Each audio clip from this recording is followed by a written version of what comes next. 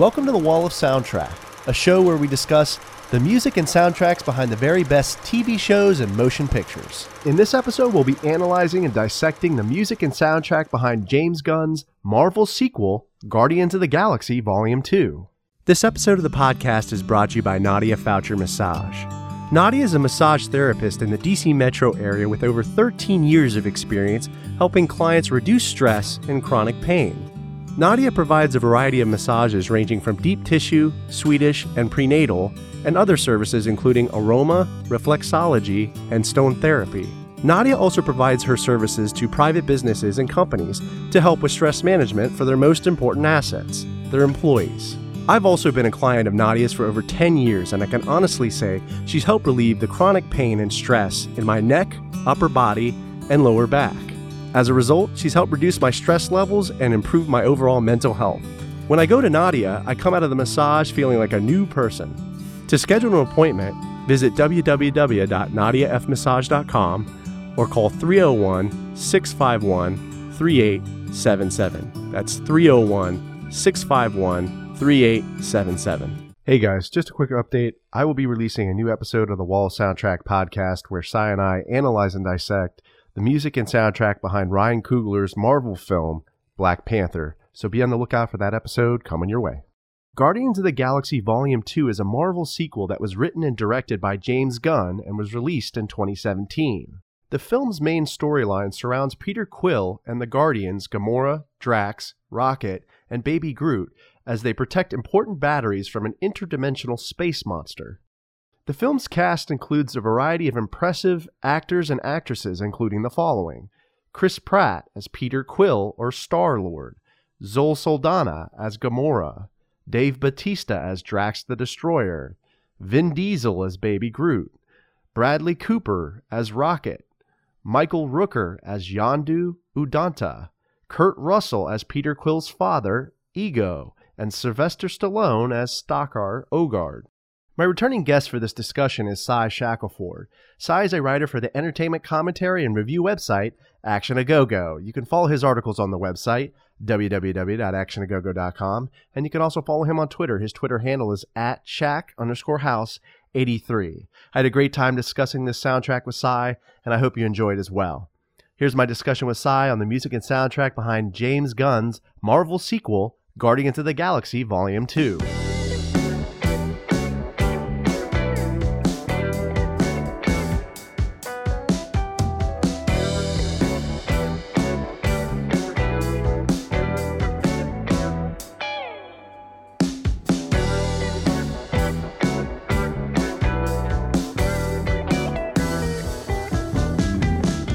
All right, Cy, thanks for joining me again. Good to be back. Good to be back. I'm excited to do about this one right here. Yeah, this was a great one. I was really looking forward to it. Oh yeah, and it had me revisit the movie for the first time since Avengers Endgame came out. When was it?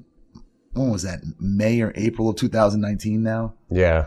Yes, this is the third time I've seen the film, and looking back on it now, I'm like, this was better than the original.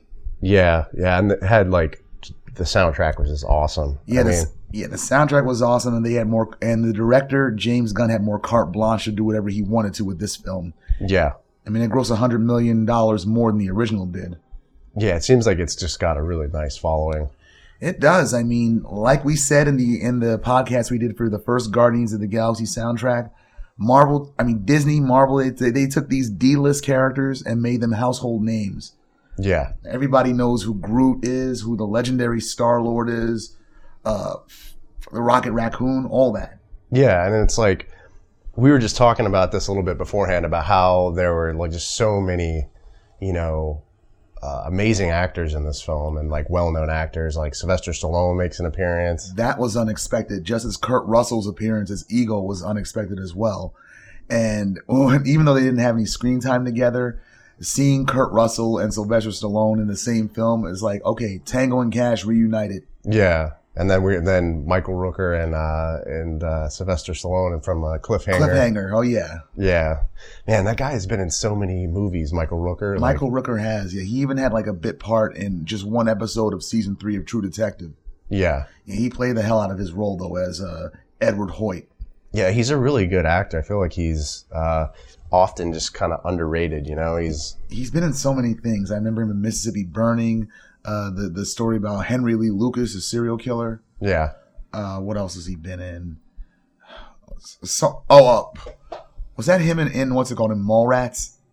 I'm not sure. I don't think that was him. No. Yeah, but yeah, he's really just a great actor. I mean, he's always going to have work. Yeah. So, have you seen any new movies lately, or? New movies? No, I can't say that I have seen any new movies lately. Haven't been in the movie theater in a while, to tell the truth. Yeah, I saw the new Star Wars. How was that? It was, I don't know. I mean, it's kind of drawn out. I mean, I gave up on these Disney Star Wars films after I saw Episode 8. When I saw that, I'm just sitting there thinking to myself, you're not even trying no more, are you? Yeah. And seeing those movies, these Disney ones, are a reminder of why on my Blu-ray rack right behind you, why the only Star Wars movies I have are the original trilogy. Yeah. I won't even buy the prequel trilogies, which are marginally better than the Disney ones. Yeah. I mean, I don't know. I just kind of lost track of them after those first three. I feel like those are still the best in my mind. Although I will say the Mandalorian that's on Disney Plus, that's better than all the newer Disney movies that they've dropped in the past few years. Yeah, I mean, it's so interesting how Disney, they bought Marvel Studios, right? They bought Marvel Studios, yeah. They got Star Wars under them. And in fact, the Mandalorian, that's Jon Favreau's baby, actually. Oh, really? Yeah, he's behind the writing and directing of many of the episodes. Yeah, he did what, Iron Man, right? He directed the first 2 Iron Man films, and he played in all 3 of them as Happy Hogan, Iron Man's chauffeur, and later head of security. And he appeared in the Spider-Man movies under Marvel and some of the Avengers films. Nice. Yeah.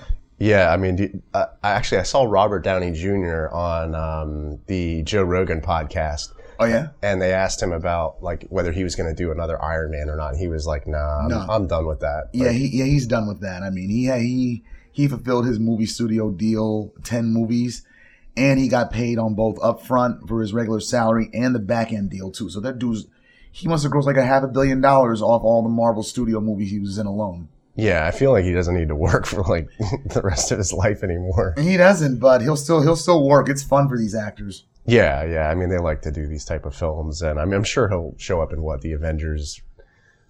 Maybe not. I don't know. After Avengers Endgame, I don't think so, unless they show him in a flashback scene or something. Yeah. So, I was telling you, I saw that movie Blown Away with Tommy Lee Jones and Jeff Bridges. Yeah. Oh my God, man. That movie just like I told you, it changed my whole view on U2. Yeah, some Tommy Lee Jones dancing to a U2 song, and he's an IRA bomber. Yeah. Yeah, I'm like, considering U2's often known message of peace, I'm like, them two don't go together. Yeah. It was really weird to watch, but man, Tommy Lee Jones is such a good actor, though. Speaking of Tommy Lee Jones, they've been showing The Fugitive a lot on Showtime in the past month now. Yeah. Yeah, it's like, okay, even though I've seen this movie several times since I was a kid, I saw it in the theater when I was 10.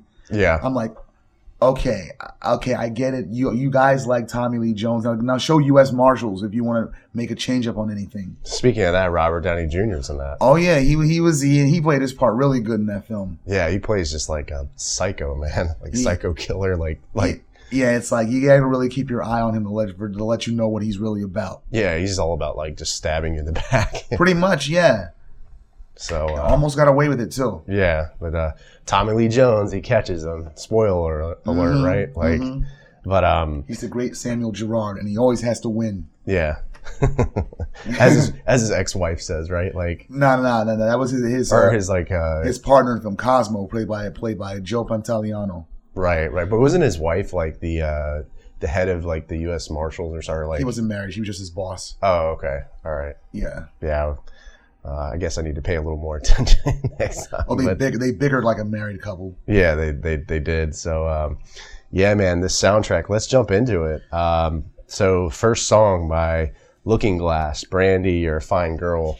That's in the opening scene, right? In the opening scene, yeah, where it goes back to Missouri in 1980, where we see the legendary Star-Lord's parents, Meredith Quill, and a man played by Kurt Russell, who we learn right then and there is actually an alien. But to what extent? The film just goes deep with that. Yeah. And then, so like I guess he's with his wife, right? Kurt Russell is with his with Peter Quill's mom, essentially. Pretty much, yeah. It's crazy how they made him look like so much younger. Like it is. I mean, that de-aging technology. They did the same thing with Jeff Bridges in Tron Legacy. Yeah. Although people thought it was creepy there, but I'm like, that's actually pretty good. I mean, he does look like his younger self back in 1982. Yeah. Because before that, I saw the de-aging technology in that X-Men Origins Wolverine film, where they tried to do it with Patrick Stewart, and I'm like, this looks so computer generated. It's not even. It's like you motherfuckers aren't even trying. It was crazy, the aging technology that they used for what was it, The Irishman? The Irishman, yeah, with De Niro and Pacino. Yeah, that was pretty crazy. And Pesci, yeah. I mean, those guys are in their mid 70s to 80s now, but they aged them back as much as they could. Like, they had them look like they were in their 40s. Yeah. That was, and it worked. I think it worked for the most part. It did. I mean, I thought it was just a hell of a makeup job, but that just testifies to how good the computer generation was. Yeah. So, this band, Looking Glass, is from New Jersey. Yeah. And so this was a song that was like produced in 1972. Yeah, it was on their self-titled debut album, and it was their only hit song. It was #1 on the pop charts for only a week. Okay, wow. Yeah, this is a song I just didn't know about, It's kind of interesting. Me neither. I never heard of it before. I saw it in this film myself. Yeah, and I was kind of surprised that, James Gunn went with this song, because I was like, in the last Guardians movie, I was like, I felt like it had a little bit more well-known, like music. A little bit, yeah, a little bit. And like, what's it called? Like, as in this film as well too, I was still I didn't turn my phone off either when I saw it in the theater. I'm like, I need it on. I need Shazam on. Yeah. There are songs I'm not going to know that I'm going to like, and I want to know what the hell they are right away. Yeah. So, I mean, I think, it works though, like when you look at the lyrics with the theme of the movie, this plot, and pretty well. He came on a summer's day bringing gifts from far away, but he made it clear he couldn't stay. No harbor was in his home. Yeah, Ego. Those lyrics right there, they foreshadow what Ego's really about. I mean, he's damn near a god who just wants to continue on his own personal expansion, and he loves Meredith. He really genuinely does love her, but he can't stay. His need to expand takes precedence. And what's even more sad is the fact that Meredith, she loved a man who loved her so much that he deliberately gave her a brain tumor. Yeah, and that was a little weird.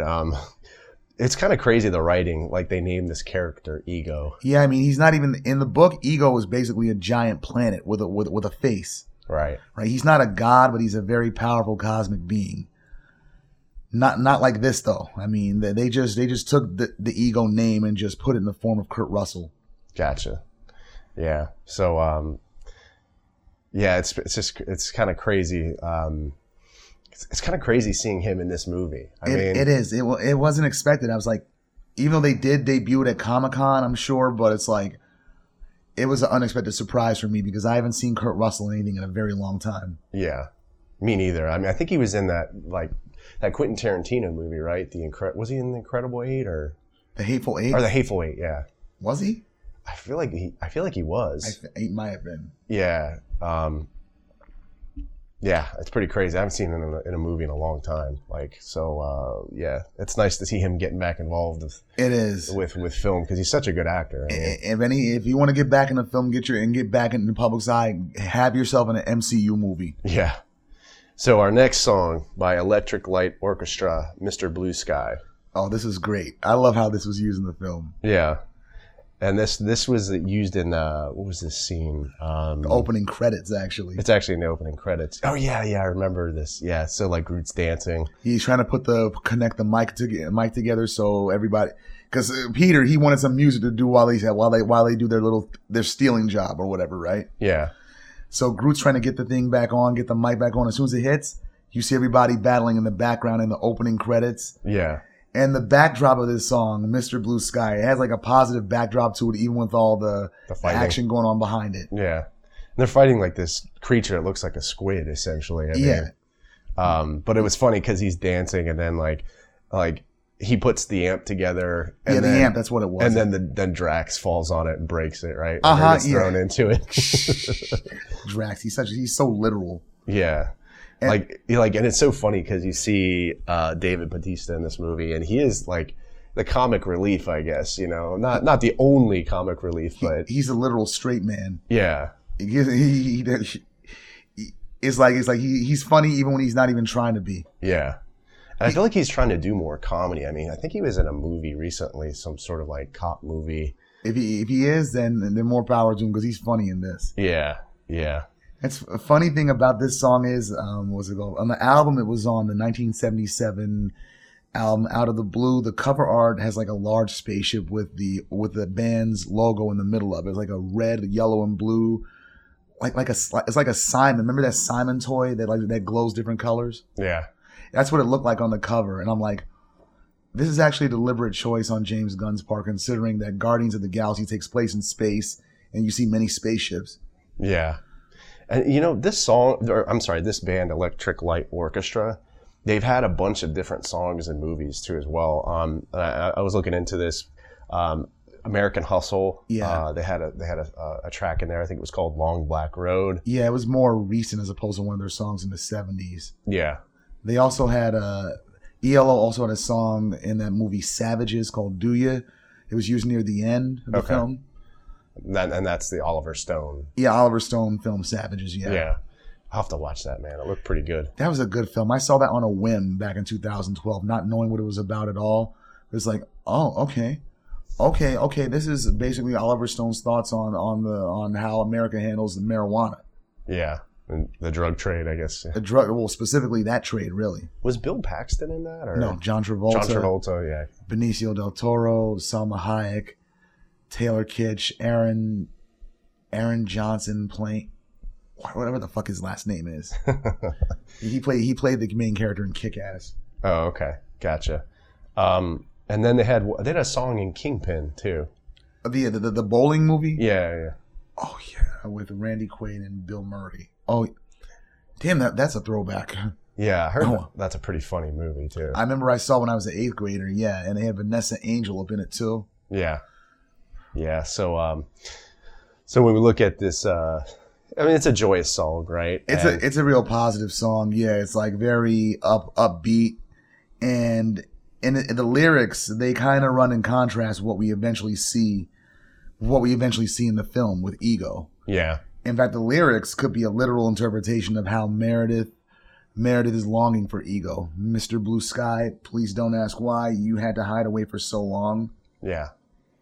And it's I like the contrast, just like that how James Gunn went with this song, and it's supposed to be happy, and then there are the rest of the Guardians kind of getting their asses kicked. Yeah, in a comedic way, yeah. Yeah. So it was great. I mean, the way Gunn chooses music is like, okay, you're getting up there with Scorsese and Tarantino. Yeah.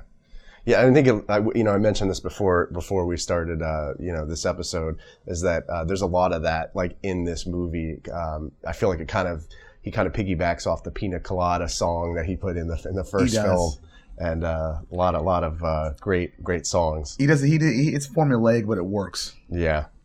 So our next one's by Aliota Haynes Jeremiah. Oh, Lakeshore Drive. Lakeshore Drive.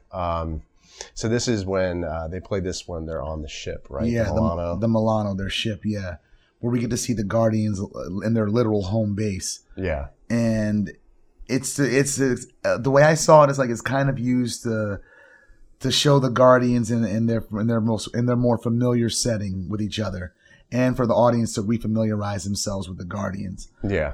But the song itself, it's really literally a reminiscence of the band, Aliota Haynes Jeremiah. They're from Chicago. Yeah. And the Lakeshore Drive is a long stretch of road, a famous long stretch of road in that city. And that's what the song's about. Of course, when the single came out, the vinyl single came out back in 1970, it was called LSD, which immediately made people think it was a drug album. Right.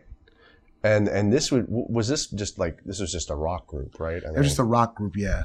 Yeah. I mean, the band's name is composed of the names of their bassist, Mitch Aliotta, their drummer, Ted Aliotta. They're siblings. Yeah. The guitarist, Skip Haynes.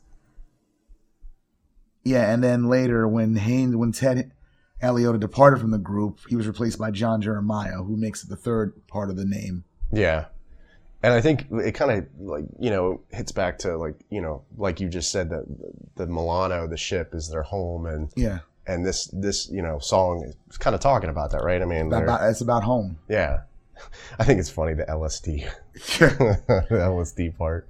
Just snaking on by on LSD. Yeah. I'm like, shocker, right? Shocker, yeah. It's 1970. Just coming out of the whole drug culture of the 60s. Yeah, the psychedelic era. Mm-hmm. So that's funny. And I also think it's funny because in this scene, Drax starts talking about like his wife and like how she he kind of she gets him aroused. It's pretty funny. Which is funny because Drax in the book, Drax is actually a human.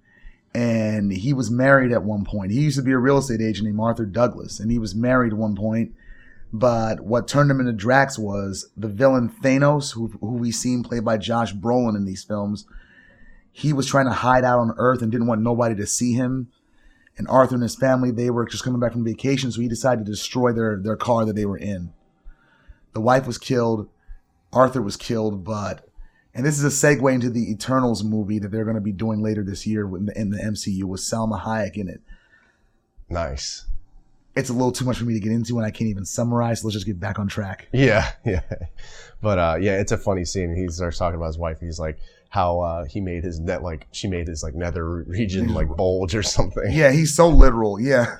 It's like, dude, clinical. You don't have to tell us too much information. That's right? TMI right there. Yeah, it's TMI. Like, no matter how well you phrase it. Yeah. And then we go to our next song by Fleetwood Mac, the infamous The Chain. Oh, yeah, from their 1977 ultra big album Rumors. Yeah, I just love this song, man. This song is awesome. And, not to go on Go ahead. Not to go on a long, winded conversation about Fleetwood Mac, but I always remember seeing them on MTV, and they had this concert series called The Dance. Oh, that was on VH1. Or it's on VH1. VH1 right? Storytellers, yeah. Yeah, and they play live, and they play this song live, and it's incredible. I actually had that album back in the day. We got it from Columbia House. Yeah. Yeah, where they had that song, they had The Chain, they had Gold Dust Woman, Silver Springs. Yeah. And what else? Landslide. Yeah. Which was used in a lot of movies in somber scenes in the late 90s. And then they had the one If You Can Go Your Own Way. Yeah, which was on the album that this was on, Rumors. Yeah, and it sounds really good live. They're incredible musicians. They are. This song right here, as well as the song Dreams, that's what made me buy this album from Barnes and Nobles back when I was in college. Yeah, and now it's crazy. They kicked Lindsey Graham out of the band. Lindsey Buckingham. Or Lindsey Buckingham. Lindsey Graham. Man, you can tell I live near DC, right? Yeah, you can tell, yeah. Politics. Yeah, Lindsey Buckingham, he got kicked out of the band, and that's just a shame. But anyways, this song is perfect. It was used twice in the film, just like the Brandy song by Looking Glass. It was used twice in the film, which shows just how deeply embedded into the plot it is. Yeah. And it's like The Chain, right? The Guardians, they stick together, they never break, But we see them essentially splitting up when this song is first played. Like when Star-Lord, Gamora, and Drax, they leave with Ego to go to his planet, and they leave behind Rocket, Baby Groot, and Nebula to repair the Milano. And so the families pretty much split at that point. Yeah. And they keep repeating that lyric in the song. And if you don't love me now, you will never love me again. Yeah. Off key as that sounds, I know. It's okay, man. It actually sounded pretty good. I know you're getting over a cold. So. Yeah, I am kind of getting over a cold, yeah. And this is just therapy for me right now. Yeah. Yeah, it's like, in the lyric, it's like an ultimatum with one party pressuring the other. Like, if you can't make our relationship work, if you can't repair our bond, then I'm going to bounce. I'm gone. Yeah. Yeah, and it was pretty crazy because in Fleetwood Mac, Stevie Nicks and Lindsey Buckingham, they were actually dating, right? They were, and I think Stevie Nicks was having an affair with Tom Petty at the time too. Yeah. Yeah, and they have like And cocaine was a big part of their whole relationship. But then again, they're musicians. yeah. But I know even Stevie Nicks had I think a relationship at one point with like Mick Fleetwood, like the drummer. Probably. It's pretty crazy. It is. I'm surprised they never had any kids all together out of that. Yeah, I mean that's a pretty crazy band relationship, but yeah, they. But it's funny how how this song was the one that was used in the film, really, because if you look at the liner notes for Rumors, The Chain is the only song that's actually credited to all the members of Fleetwood Mac, and that kind of goes hand in hand with the whole theme of unity with the Guardians of the Galaxy. Yeah, exactly. And this song, man, that bass line, like that part where it's like boom, boom, boom. Yeah, that drum build up. It's like so famous. Yeah, it is. That solo too that Lindsey Buckingham does is just crazy. It is. This is a good song to use. I mean, yeah, and the way it was used in the film, the lyrics really similar. They really reflect what the Guardians are about. Their whole a family with a bond, and that was shown in the first film too. Like near the end when they channeled the power of the Power Stone and they all lived. Yeah, it's like you can't break the chain, and by the film's end, their bond is unbroken. Yeah. This is just perfect. This is a perfect song to use. And the second time it's used in the film is when the team is at their lowest, but they're rallying together. And Peter, he's fighting off his father, Ego, played by Kurt Russell, because we now learn that Ego, he sired many children throughout centuries, right? Trying to find the one that he could help use as a battery for his power. But they all end up dead except for Peter. Yeah. Peter might be the only one that could actually be of use to him. But when Peter realized that what his father really wants him for, he takes control away from it, the power away from his father and uses it against him. Yeah. And at this point, Peter, even though he's fighting a guy who's his blood family, he's fighting to protect the people he considers his real family. Yeah. And that reaffirmed their bond. Yeah. And, yeah, I mean, when you look at like kind of it to the plot and the themes of this movie, a lot of it is around family. Around right? family, yeah. Yeah. Just like a year later, we see that theme exponentially more in regards to father and son in the Black Panther movie. Yeah. So we go to our next song by Glenn Campbell, Southern Nights. I like how they use this Oh, it was song. fun. It was fun how they used it. Yeah, this is like essentially their rockets in the forest. And I believe he's either like on a camp out or he's like near a ship. Like, was it his ship or? It was another ship. It was another ship. Yeah. Yeah. It's like one group of unsuspecting mercenaries after another. Yeah. And he's just kind of like, just waiting for them. You know, he's like, he's got everything planned out. He's like booby traps and he's just sitting there waiting to like, to set those mines off.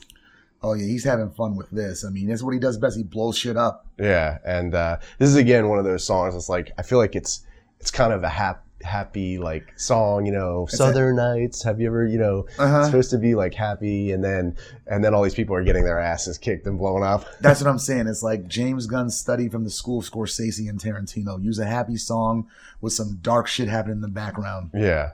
So it's pretty awesome, and I feel like Glenn Campbell is a pretty famous country music singer, right? Yeah, he released 70 albums in his 50-year career. He died a few years ago, actually. That's insane. 70 albums. Yeah, I mean, and the song Southern Nights was on of an album of the same name, Southern Nights. That was his 32nd album from 1977. Damn, man, talk about just prolific. Yeah, right? Like, stayed in the studio. Yeah. Yeah, that's output right there, right? And he had an audience too. I mean, yeah. So yeah, this song again reminds me of that whole Pina Colada from Volume 1, that kind of vibe, but captures the scene perfectly. I mean, it's essentially, have you ever felt a southern night? I mean, the scene is at night, free as a breeze, not to mention the trees, whistling tunes that you know and love so. Oh man, it captures the scene, yeah, considering the setting. Yeah. So then we go to our next one by George Harrison, My Sweet Lord. So he's was part of the Beatles. And this song, I believe it's used when Peter, Gamora, and Drax arrived at Ego's planet. Yeah, the Beatles. Yeah. Yeah, so there's some more, like iconic. Yeah, I wonder how much they paid to have this one used on here. Yeah, this one was probably pretty expensive, I'm sure, for the royalty or the license fee. The license fees, yeah. I mean, I remember in the first film, I kept thinking, okay, half your budget probably had to go to these songs. Yeah, the soundtrack. Yeah. So it's crazy how they like got that whole movie together, and like they have all these actors that I'm sure are actresses that were like they probably asked for a decent amount of money too, or something on the back end, right? Probably like, Bradley Cooper. Shoot, he's a high paid actor, and he just does the voice for Rocket. Yeah, he's got the easiest job. Pretty there, much, right? pretty much, yeah. And whatever he got paid in Avengers Endgame as well too. Yeah, that's a nice gig, right? Yes, it is. Yes, it is. I mean, anybody, if you get an MCU gig, don't complain. You're getting a good paycheck. Yeah, and there's so many the franchise is so huge, right? That it is. Like you can just keep on making movies. They'll keep on with this forever. I mean, they got Disney backing them, and Disney's a fucking money machine. So, like, do you think they can keep building on like these movies, or does it have to be like strictly towards like the comic books, like continuity with the comic books? Well, a lot of what they do delve into the source material for a lot of these, and then some of the characters, like in this film, some of the characters they're not exactly how they are in the book at all. Like Stallone. His character Stalker, who I know as Starhawk, is nothing like what I've seen in the book, and neither is Ving Rhames' character Charlie 27. Okay. And who else? Yeah, that's pretty much it for right now. Yeah. In this scene, yeah, it's good that they use this scene since Ego was considered a god, and the song is "My Sweet Lord," and George Harrison was often known as the more spiritual Beatle. I mean, he embraced Indian and Hindu culture and help add some of that stuff into their work and his own solo work as well too. Yeah, the George Harrison, man, the guy is he's just such a, like, again, another legend, kind of like who was the other one? Paul McCartney. Like, these guys, they all do their side projects and have their solo projects. And you mentioned Paul McCartney. That reminded me of a Jim Norton comedy sketch where he goes at Heather Mills, McCartney's ex-wife. He says, "Lady, you have one leg and you married one of the Beatles. How do you fuck that up?" Yeah, man. Like, they are really, like, people like to crack jokes about the Beatles. Yeah, they do. I mean, they're so deep in pop culture. It's like, how do you not? Yeah, and like then you have the like I was talking about the whole Yoko Ono thing. That's always like people blame her for everything. So, but like I was listening to a Howard Stern interview with Paul McCartney, and he was like, he's like, they were talking about Yoko Ono and John and how like the whole breakup and how she was responsible. And he was like, no, he's like he was really defending her, and he was like, they just really loved each other, and that's just the way it was, and that's just kind of, he didn't really blame her, which I thought was kind of like honorable, I guess, yeah. I mean, back then maybe he did. I guess time changes, changes things. But so we go to our next song by Jay and the Americans, right? Or we wasn't even done with this one yet. Oh, I'm jumping ahead of myself. Yeah, the lyrics, right? I mean, the story of Ego's creation in the movie bears influence. I mean, Ego, he created himself pretty much, and he's been searching for meaning, but he's been going about it in a nonchalant, I don't care if I have to destroy even my own children. Yeah. Yeah, it's like, it's in the song itself, My Sweet Lord is literally about searching for God and some yearning. And really, and what's been going on since the beginning of the film is Peter really wants to know who his father is. Yeah. I mean, at one point in the film, Gamora accuses him of being sensitive about it. He says, "I'm not sensitive about my father. I just don't know who he is." Yeah. And later he learns. He's excited to learn at first because his whole life he sits there thinking, "I imagine my father was David Hasselhoff." Which is funny because Hasselhoff does make an appearance in the movie. Yeah. And where did that come from? Why did he? He's a kid. He's a kid in the 80s, and up to I think up to 1988, pop culture is what he knows. Yeah, and I guess Hasselhoff was really popular for the Knight Rider. Knight Rider, yeah. Yeah, and I guess he also sings as well or something. He's a man of many talents, right? Yeah. What Peter Quill imagined himself to be. Oh man, did you ever see the roast of David Hasselhoff? So that was the final Greg Giraldo roast. Of course I saw it. Yeah. And Giraldo ripped it. He said to Hasselhoff, he managed to connect Hasselhoff to the recently dead Gary Coleman. And Hasselhoff's alcoholism to Gary Coleman. He said, "Your liver is so shriveled, black, and dead that if you put your ear to your side, you can hear it go, 'What you talking about, Willis?'"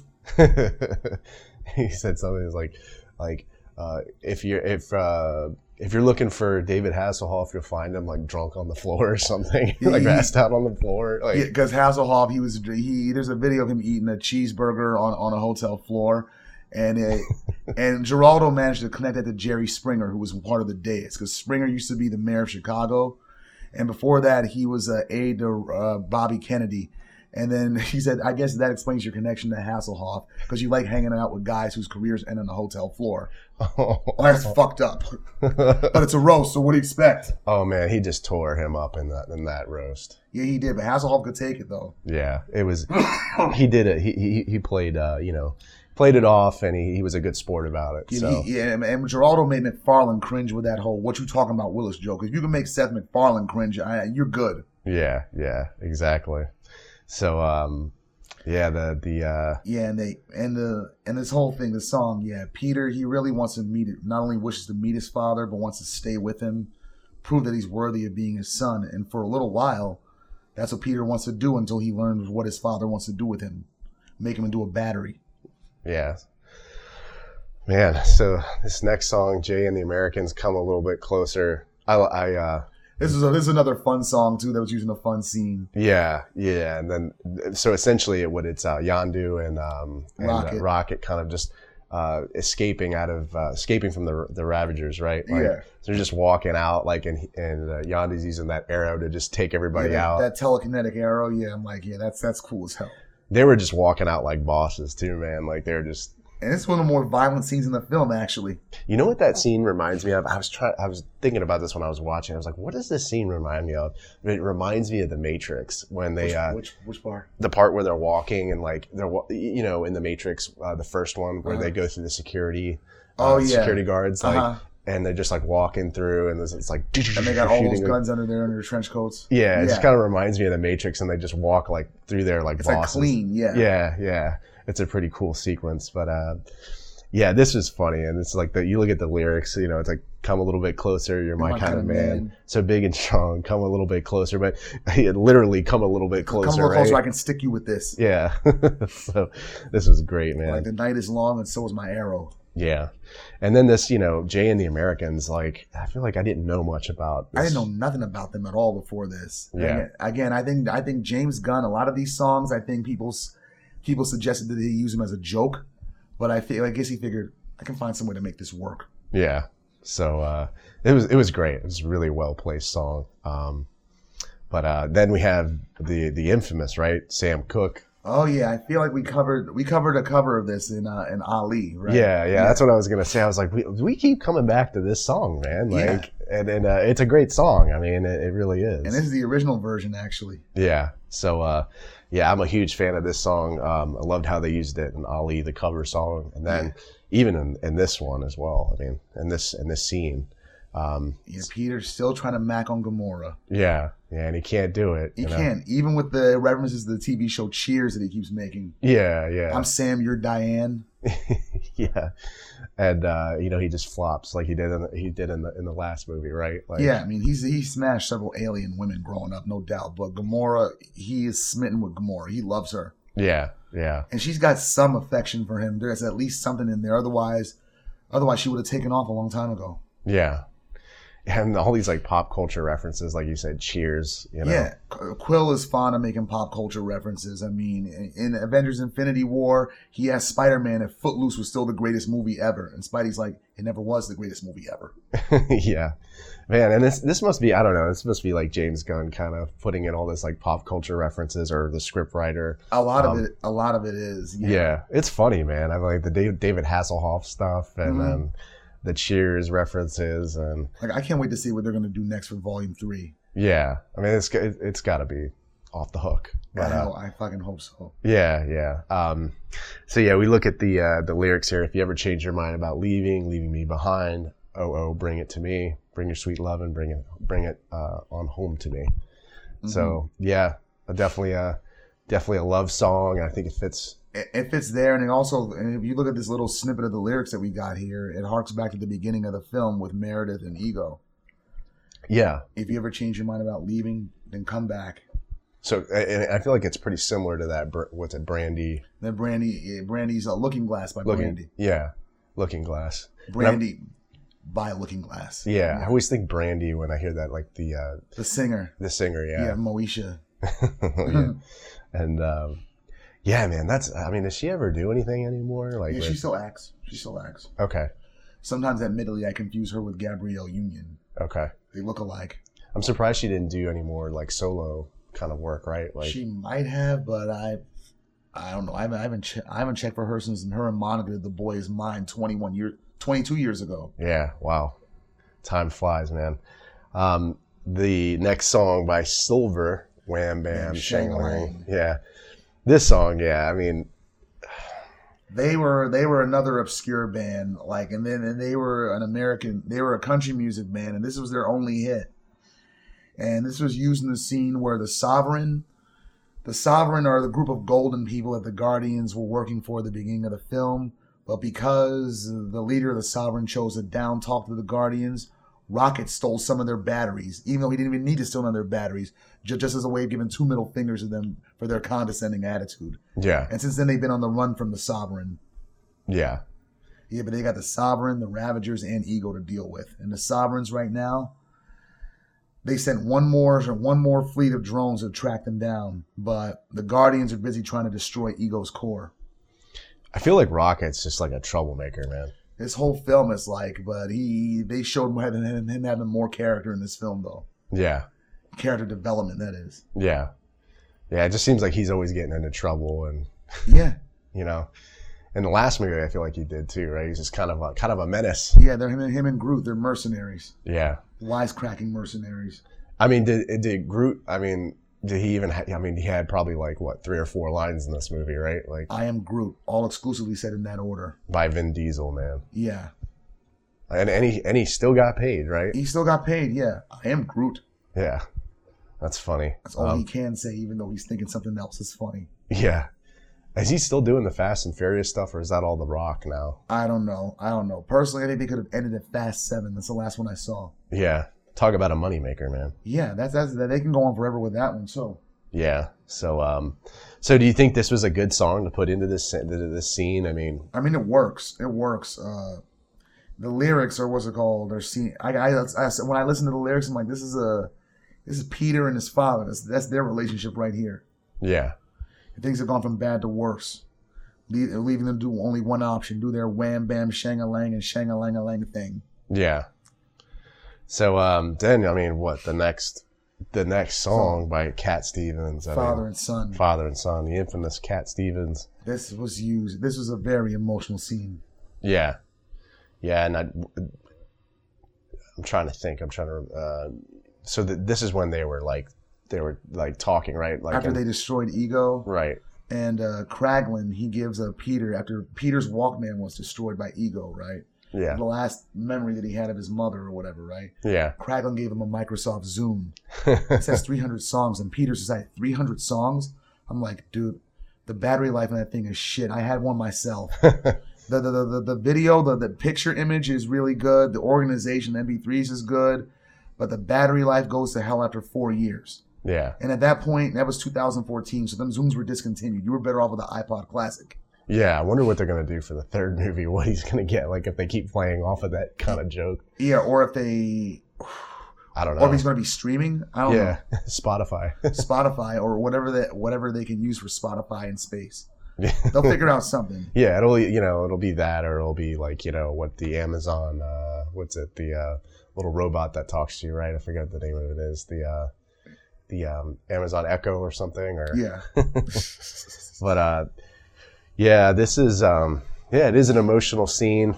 But then you're kind of surprised, right? A little bit, yeah. With Yondu and that whole. With Yondu, yeah. We thought Yondu was just a bad guy that was just trying to recapture him for money at the beginning of the film, but Yondu was Peter's real father figure. Yeah. As Yondu said during the film, Ego may have been your father, but he wasn't your daddy boy. Yeah. And I feel like their character, I mean, like, he was kind of doing the same stuff, right? Like, Peter Quill was stealing the orb in the first movie. And he's kind of like... he taught him how to be a Ravager, pretty much. How to be an intergalactic thief, pretty much. Yeah, like almost a pirate, right? Pirate, yeah. That's what the Guardians of the Galaxy are. I mean, in the book, they're more superheroic, really. They live up to their Guardian's name. But here, they're like semi-heroic space pirates. It's like the Starjammers from the X-Men. Yeah. That's how they were like. And they were more fun in the book than the Guardians were in the book. Here on screen, it's the other way around. Yeah. Even though we've never seen the Starjammers on the big screen yet. Yeah. Yeah. Yeah, but this scene, it was a real powerful scene. This funeral scene where Rocket gets word to all the other Ravagers to let them know of Yondu's sacrifice, and they give him a funeral. Yeah. Yeah, it was definitely emotional. I mean, you look at the lyrics, too, all the times that I cry, keeping all the things I knew inside. It's hard, but it's harder to ignore it. If they were right, I'd agree, but it's them, they know, not me. Now there's a way, and I know that I have to go away. I know I have to go. Yeah, from the father and his son, and the son and the father is how Cat Stevens framed the lyrics. And it works perfectly with the scene. It works perfectly, yeah, because the whole father-son thing that was throughout the movie... And even Rocket breaks character in the film, too. Yeah. And then even the credits that they used, right? Like the songs in the ending credits. Yeah, Cheap Trick song. Yeah, Cheap Trick. We were talking about him in the last episode that we did, Over the Top, right? Over the Top or Manhunter? It was Over the Top. Over the Top, yeah. Yeah, he did, like, the lead singer did a track for Over the Top. It's just kind of crazy that, you know, we revisit it again here in this episode. It is. And then you have Parliament Flashlight. So is that Parliament Funk? Parliament Funkadelic. Yeah, yeah. That reminds me of that movie PCU. You remember that? Yeah, where they show up and they play the house party. Yeah. I think this is also used in in Can't Hardly Wait as well. Oh yeah. There's so many songs used in that film. Yeah. And then the David Hasselhoff, Guardians Inferno. Oh yeah. I mean, they made use of that. Oh my goodness. Yeah. Zardu Hasselfrau. Yeah. Which is what Gamora calls David Hasselhoff, which sounds more German, more evil German. Yeah. Zardu Hasselfrau. Like German, like it's not a pretty language. It's not not like French. It's not like French. No. It sounds more militant almost. Yeah. You know, and it's just funny, man. Like the football player Von Miller. I'm like, Von Miller. That just sounds like an evil German count. Yeah. Then he plays for the Broncos, right? Von Miller? Yeah. Yeah, that's funny. I never thought of that, Von Miller. Good call. And then I guess this song was composed by Tyler Bates and actually written by the director, right? James Gunn. Yeah. Who's a musician. And Gunn's brother was in the film too. Sean Gunn, he played Kraglin, who was Yondu's second in command as lieutenant. Oh, that's cool. Yeah. I was looking.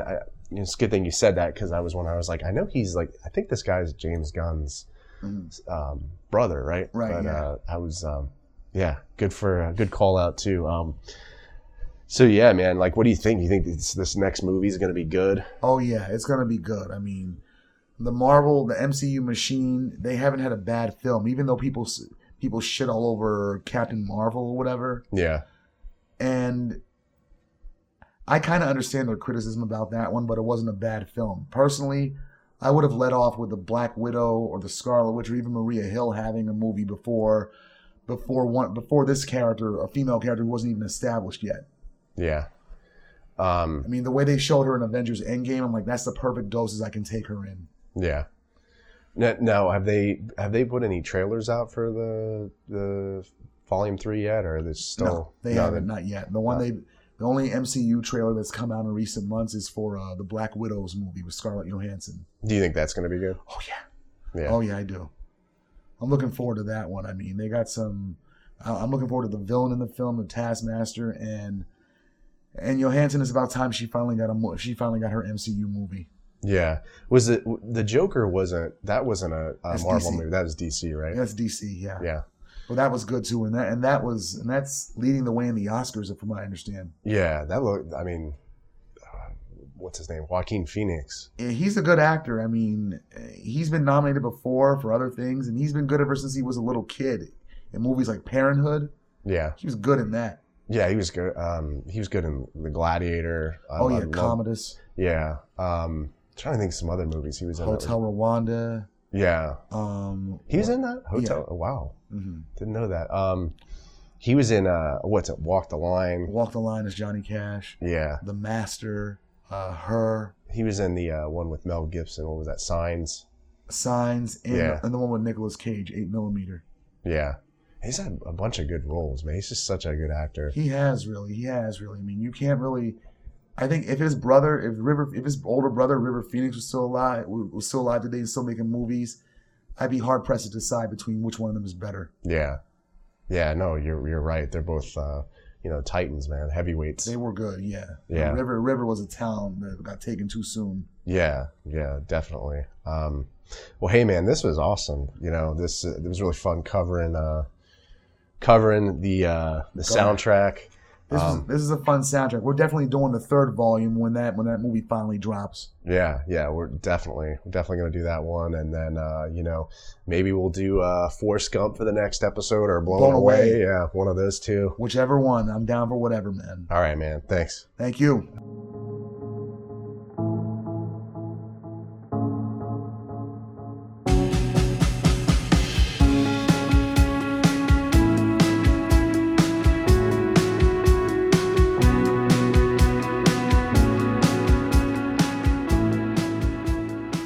This podcast is available on my YouTube channel, Roadtunes Reviews. It's also available on iTunes, Spotify, SoundCloud, Stitcher, and other major podcast distributors as well.